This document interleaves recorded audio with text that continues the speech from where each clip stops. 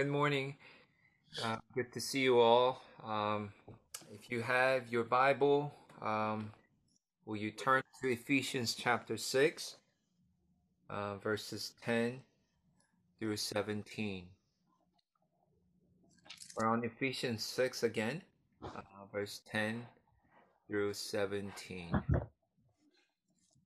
Let us receive the word from God. Beginning in verse 10. Finally, be strong in the Lord and in the strength of his might. Put on the whole armor of God, that you may be able to stand against the schemes of the devil. For we do not wrestle against flesh and blood, but against the rulers, against the authorities, against the cosmic powers over this present darkness, against the spiritual forces of evil in the heavenly places. Therefore, take up the whole armor of God, that you may be able to withstand in the evil day, and having done all, to stand firm. Stand therefore, having fastened on the belt of truth, and having put on the breastplate of righteousness, and as shoes for your feet, having put on the readiness given by the gospel of peace. In all circumstances, take up the shield of faith, with which you can extinguish all the flaming darts of the evil one, and take the helmet of salvation and the sword of the Spirit, which is the word of God, praying at all times in the Spirit with all prayer and all supplication, to the end with all prayer, and keep alert with all perseverance, making supplication for all the saints. Let's pray. Father, we thank you for your word. Thank you for bringing us together. Pray that you will continue to lead us in this time of worship. Lord, this is your word. We want to place firmly, be rooted, be built upon your word. So, Holy Spirit, please speak to us through your word, that you, through your inspiration, that you spoke to us what we need to hear and see and understand and live out in our lives. So, Father, we entrust all things in your hands for your will to be done. Lead us, guide us. Pray all this in Jesus' name. Amen. Amen. So,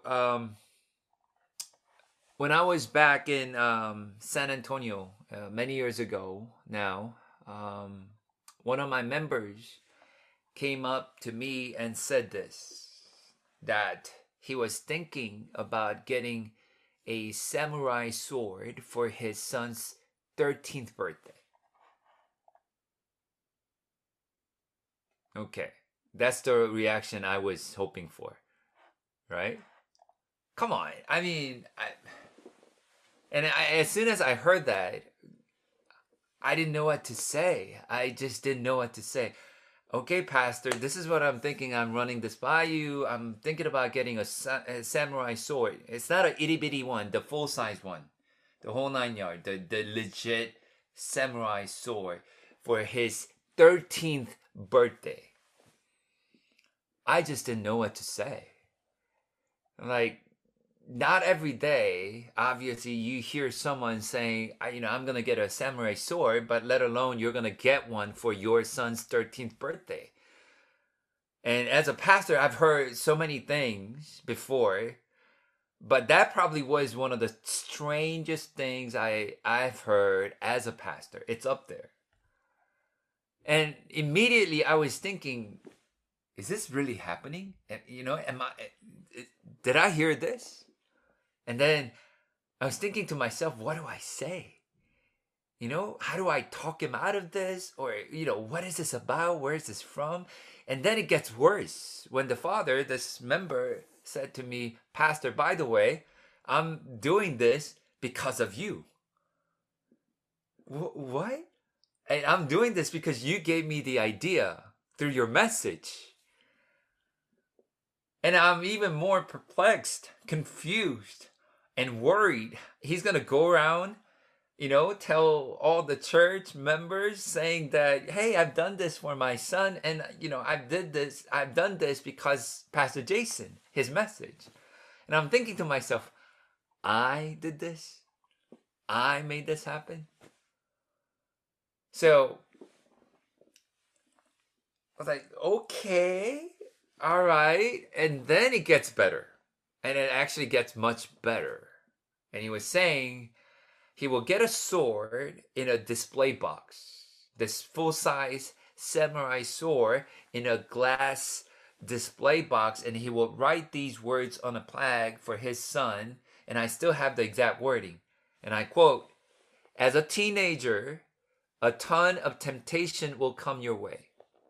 With the sword as the weapon, we pray you will use God's word to resist and stand against sin and temptation. God's word says in Ephesians 6:11 to put on the full armor of God so that you can take your stand against the devil's schemes. We pray this over you, my son. The sword we present to you is our gift to remind you always to keep God's armor on and take the sword of the Spirit and serve God throughout your life. And I said, well done. I thought to myself, I can get behind this. That was pretty good. And right? So as I was thinking through that, as I experienced that, that interaction, and then it dawned on me. As he was telling me this, based on Ephesians 6, it dawned on me, and I asked myself, how well do I use my own sword? How well do I wield my sword, the sword of the Spirit, the Word of God, in the spiritual battles I face in each and every day? How well do I use my sword? How skilled am I with the sword? And when I pull this out, how sharp is my sword to fight against my enemy in his most clever, cunning, powerful schemes against me? How skilled am I with my sword? How skilled are you? During the cross conference a couple weeks ago, we have heard from many missionaries all over the world.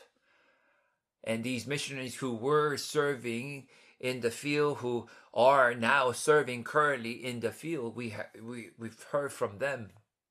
And as I was listening to their testimonies of how God worked through their lives, through them to share the gospel, I realized a common pattern. Now, what was the common pattern? The pattern was this: from their testimonies that I could hear, that they started to meet with these unbelievers and they built a relationship through school, work, or interaction with their neighbors. So they gained their trust. They were invited into their home and they were willing to spend time with these missionaries. As they started to meet, they simply began to read the Bible with them. They began to read God's word with these unbelievers.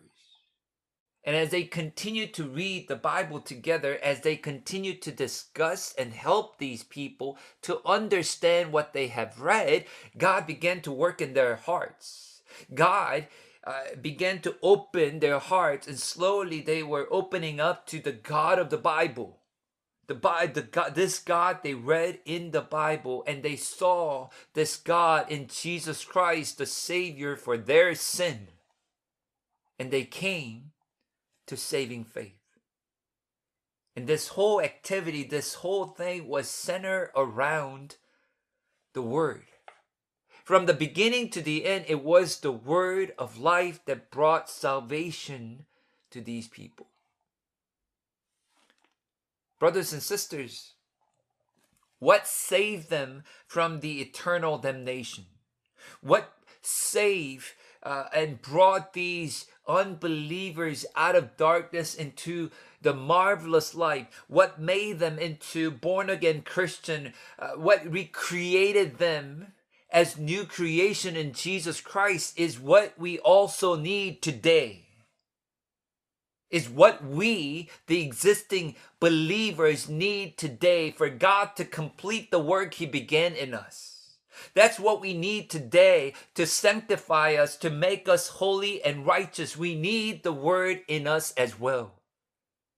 Not just the unbelievers. We need the Word of God as believers just as much as unbelievers need it. We need to open our Bible. This is His revelation for us. This is His word, living word in Jesus Christ. This is His love letter for us. We need to open this word regularly, read it, and spend our time in it. Not just for the unbelievers. We need it. The disciples, followers of Lord Jesus Christ. Again, this is a familiar passage. Some of you might recall the sermon I preached back in July, exactly from this text. And as we all know, this passage is about the armor of God. I share with you then, and I say it again, that Christianity is no gentle engagement. Christianity, this Christian life, is no exercise class. Christian walk is no walk in the park. It is warfare. It is spiritual warfare. It is a dogfight because of the terrible, serious nature of this warfare. We need to understand that. And because of this nature, how serious and terrible it is, how ongoing it is necessary for the Christian soldier to wear the proper armor, proper gear that is adequate to fight against the enemy. And with the armor of God, even against our formidable opponent, we will be able to stand on our ground, fight him off successfully. Now, when we look at this passage, we know there are 6 items in the armor.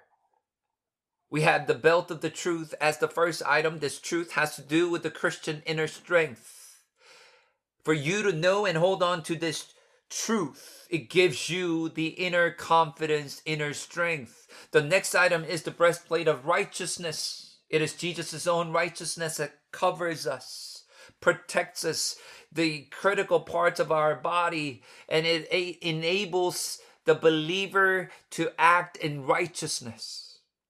The third item here is the sandal of the readiness from the gospel of peace. It is the readiness. It is the passion to share the gospel of Jesus Christ, the gospel of peace. And then we have the shield of faith. This is an item that covers from head to toe for us to withstand the enemy's attack. And this is our faith in God. This is our trust in God. And this is our shield from the enemy. And the fifth item is the helmet of salvation. It protects the head, the most crucial part of the body. The helmet is the assurance of salvation. Our faith in the finished sacrificial and atoning work of our Lord Jesus Christ that saves us. The assurance of salvation. It is the helmet of salvation. Now here comes the item of interest this morning. It is the sword of the Spirit. And it says it is the Word of God. The sword of the Spirit is the Word of God. Now when we went over briefly each item here, but all of the other items, the first 5 items in the armor of God, are mostly designed for defensive purposes. And certainly none of them are for offensive purpose. And here, the last item of the armor is the only item for the offensive purpose. And this particular sword Paul had in mind, according to the word that he chose to use to describe the sword, is in fact a short-handled sword. It has a little ball-looking thing that helps the soldier not to lose that grip, and it is not long samurai sword or one of those big dagger type of thing, but it is short and very short-handled, and it is about the size of your torso. And it was an important offensive weapon for Roman soldiers in their days. It was their weapon of choice, especially for the close hand-to-hand combat. Now, here is the last item, and it is that sword. And this sword, Paul calls it the sword of the Spirit, but it is also the Word of God.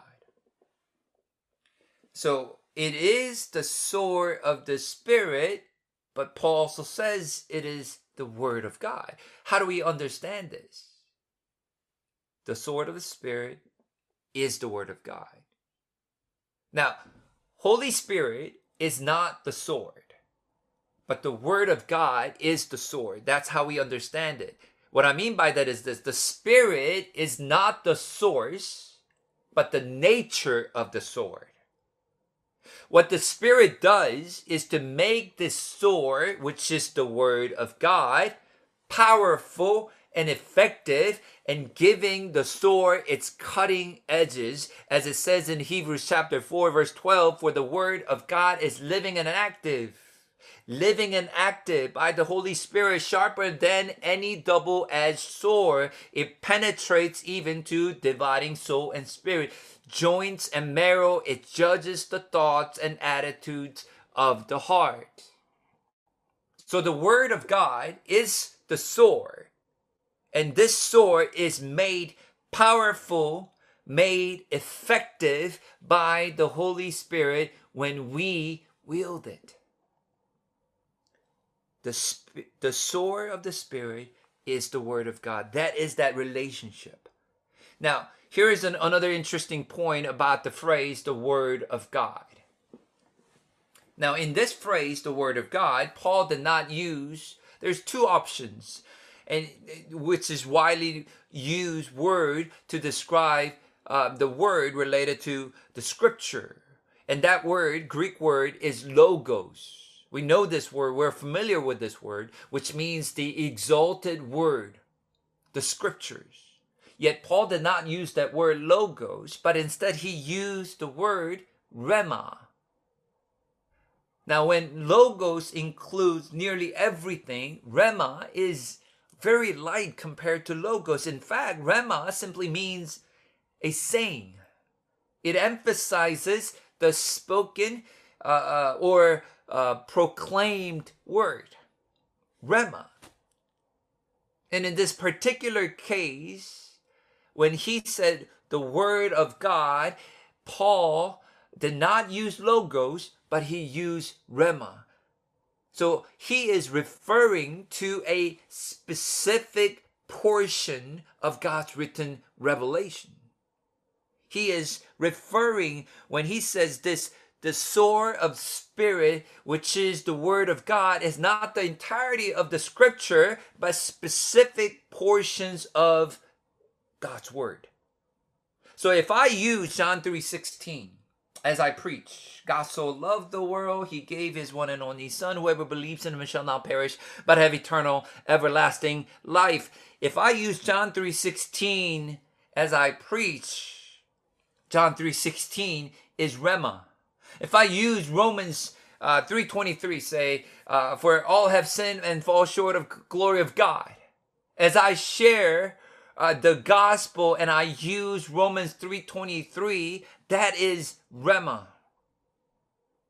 And I believe this is important for us to understand, Because according to Paul, as he purposely chose this word, what he's saying is we are to fight Satan by the particular words or with the specific portions of the Bible. That is how we are to fight Satan. That is the sword in our hands. These specific portions of God's written revelation. Now let's think for a minute. This nature of sword of the Spirit, which is the Word of God.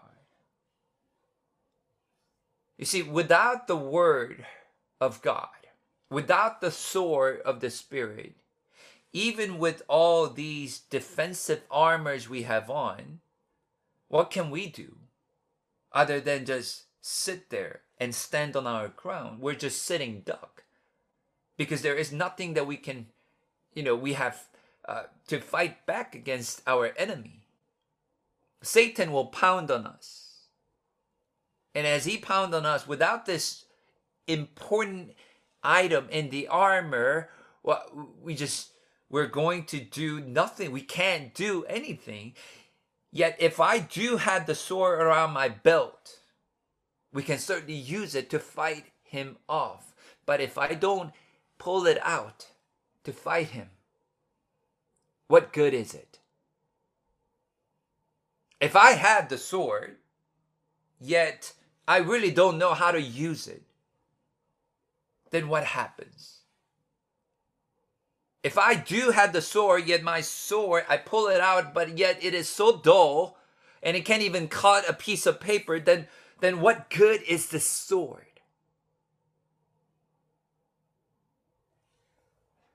Brothers and sisters, we really, really need to understand this. The Word of God is the weapon, the powerful, the most, just the greatest weapon that God has given to us in our spiritual battles against Satan. He will attack us in every chance he has. You can bet on that. He will tempt you. He will put doubts in your mind. He will cause you to deny your Lord and disobey his commands. So how do we pick up the sword of the Spirit, which is the Word of God, and how do we wield it forcefully as soldiers of God? How do we do it?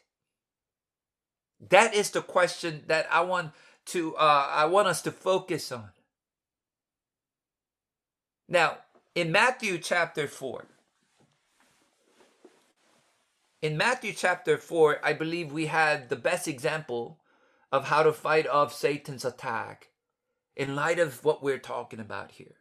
In Matthew chapter 4, what do we see? We see Jesus in the wilderness fasting for 40 days and 40 nights. And the devil appeared out of nowhere, tempted Jesus for 3 times. Now, in this well-known story, the first time he tempts Jesus, the devil said, "If you are the Son of God, tell these stones to become bread." If you are the Son of God. I know you have been fasting 40 days, 40 nights. Tell these stones, if you are the Son of God, to turn into bread. And you can satisfy your hunger. But when you read this, you have to immediately wonder. And if you are reading through Matthew, you got to wonder and pause, like, what do you mean? Satan, what do you mean if he is the Son of God? If he is the Son of God, he is the Son of God. Earlier in chapter 3, right before this incident, at Jesus' baptism, God himself came out and declared that Jesus is my Son whom I love. It was a direct and it was an unambiguous statement about Jesus. It was clear. It was direct. It was the voice from heaven and everyone heard it. And yet he says, if you are the Son of God. Because Satan doesn't care. He heard it too, but he doesn't care. And immediately he asks a question, if you are the Son of God. What Satan is doing here is to test is to challenge God's word. He is trying to doubt God's own word. He's trying to discredit his word. This happened back in the garden. Satan did exactly the same thing to tempt and to place a doubt in Eve's mind. You know what he said to Eve? Did God really say? Did God really say you must not eat from any tree in the garden? Did he really say that? Sure, he said that. He heard it. He was there to hear it. But what was he doing? He was challenging. He was testing God's word. This is what he does all the time, and he does it well. So what did Jesus say here? Jesus replied to Satan. He says, "It is written. It is written. If you are the Son of God, turn these stones into bread and satisfy yourself." And Jesus said to Satan, "It is written, man does not live on bread alone, but on every word that comes from the mouth of God." What did Jesus do here? Jesus replied with Rema, a quotation, direct quotation from Deuteronomy chapter 8, verse 3. Instead of using his own words, instead of Jesus using his own wisdom, his own knowledge, his own logic, his own experience, he is more than qualified to do so if he chose to do it, yet he didn't. He quoted the scripture word for word to reply to fight the devil's temptation. Then the devil took him to the highest point of the temple. And once again he said, "If you are the Son of God, throw yourself down. If you are the Son of God, throw yourself down." Again, what is Satan trying to do here? He's like, you know what? I know the scripture myself. I also know the scripture a little. And here, what he is implying is from Psalm chapter 91, verse 11 and 12, to tempt Jesus. According to Psalm 91, verse 11 and 12, this is what it says. "He will command his angels concerning you, and they will lift you up in their hands, and so that you will not strike your foot against a stone." It was as if Satan was trying to say, you know what? I believe in the word as well. I know the word. So let's go up to the highest point of the temple, and why don't you jump? Because it is written that God, your God, will send his angels to save you. And people will see this miracle, and they will know who you truly are, and they will worship you and follow you. What better way is there for you to start your ministry? Go jump, because it is written. He said he will save you. But Jesus once again replied with Rema, quoting from Deuteronomy chapter 6, verse 16. He says, "It is also written, do not put the Lord your God to the test." Do not test your Lord. For Jesus, God is not to be tested, but God is to be trusted. Do not put the Lord your God to the test. Finally, after showing the kingdoms of the world and their glory, and Satan said, "All of this I will give to you if you will bow down and worship me." I will give all this to you. Just bow down and worship me. Once again, Jesus said to Satan, by quoting from Deuteronomy chapter 6, verse 13, Jesus says, "Away from me, Satan, for it is written, worship the Lord your God and serve him only." And the devil left him. Brothers and sisters, what must we learn from this? This is the best example of the power of specific sayings of the word of God in the Bible. This is the best example of Rema being utilized as the sword of spirit, which is the word of God. I mean, how powerful is it? As the devil tempted our Lord, he responded to Satan only through the specific words from the scripture with the direct word for word quotations. It was all from Deuteronomy. Now, think about this.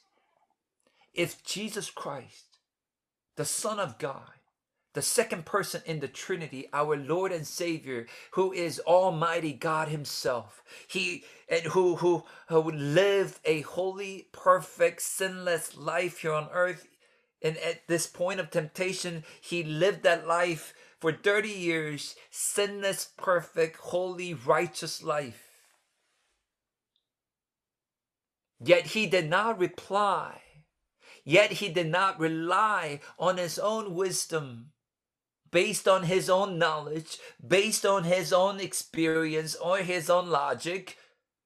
Yet Jesus Christ, the God himself, would use the scripture to overcome the devil's temptation. If that is what we see, how Jesus fought the temptation from the enemy, how much more should you and I need to do the same when we fight off the devil's temptation? How much more should we use the word to fight him off?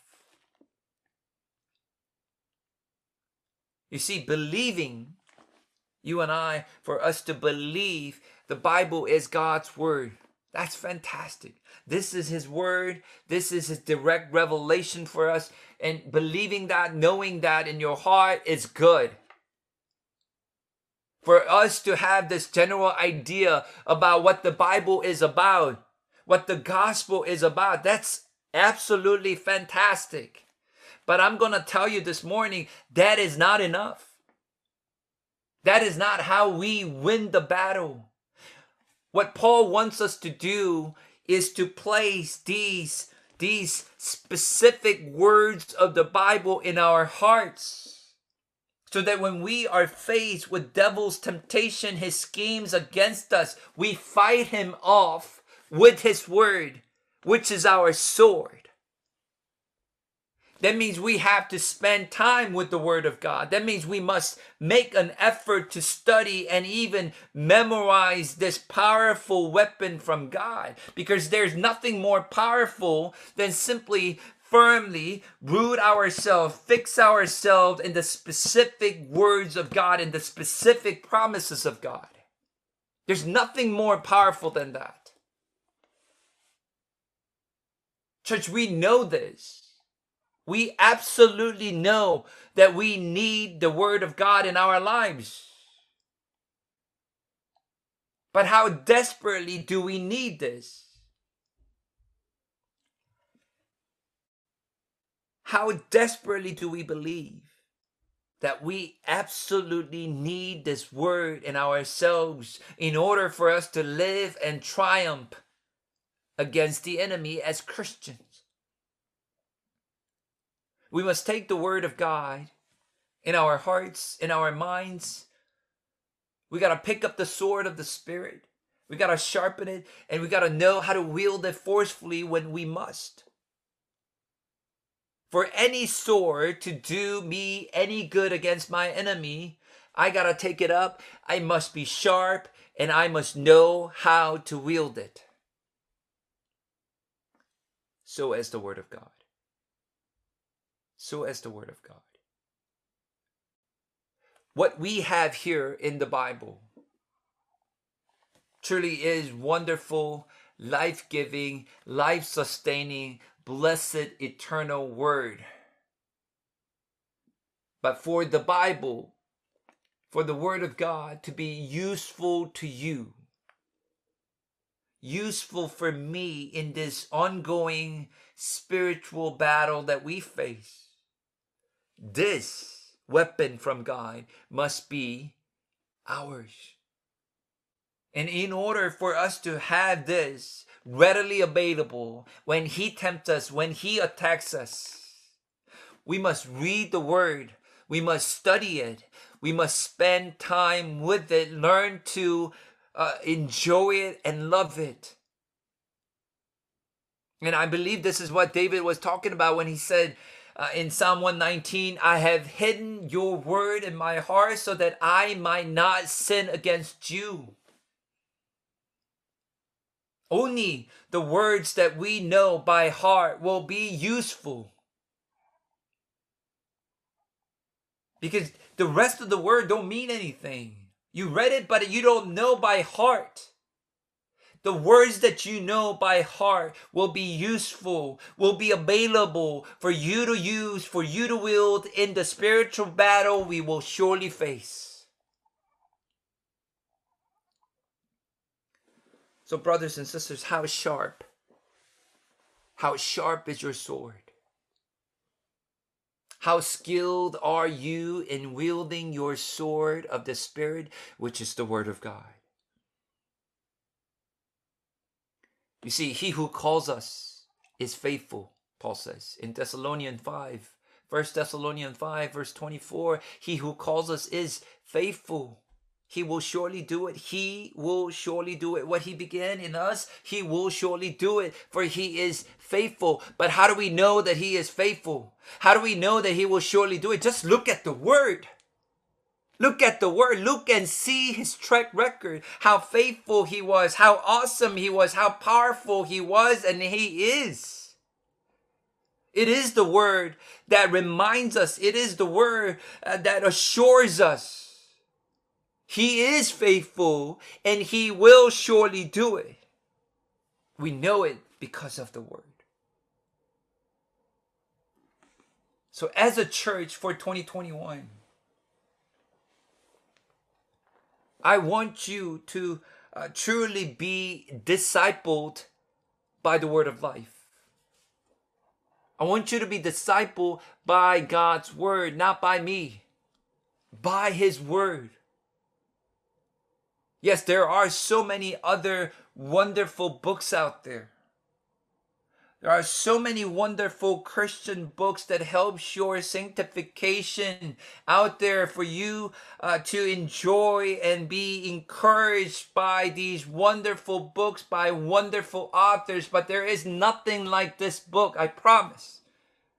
This is a living, active book that is not limited and restricted by time or culture, by your individual circumstances, our differing situations that we experience.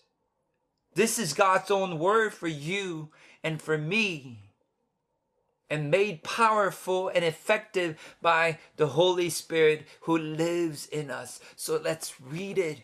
Learn it. Store his word in your heart.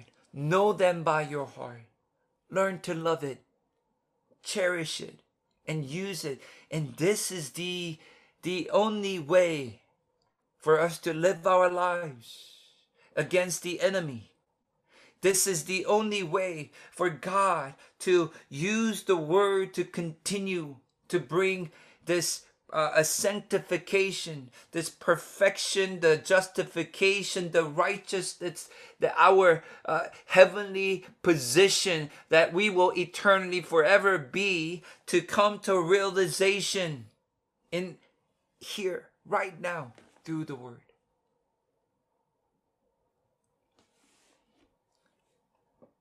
So again, how sharp is your word? Again, how skilled are we with the word of God? Now, folks, as Paul was saying, I want us to use this material, and I believe this is very helpful. It looks like this. It's called Foundation 260-Day Bible Reading Plan for Busy Believers. Now, why is it instead of 365 days, but why is it 260? Because you guys are busy. We're busy. If you take the weekends off out of 365 days in a year, you end up with 260 days. That is why it is 260-day reading plan. And we are going to cover the entire Bible in 260 days.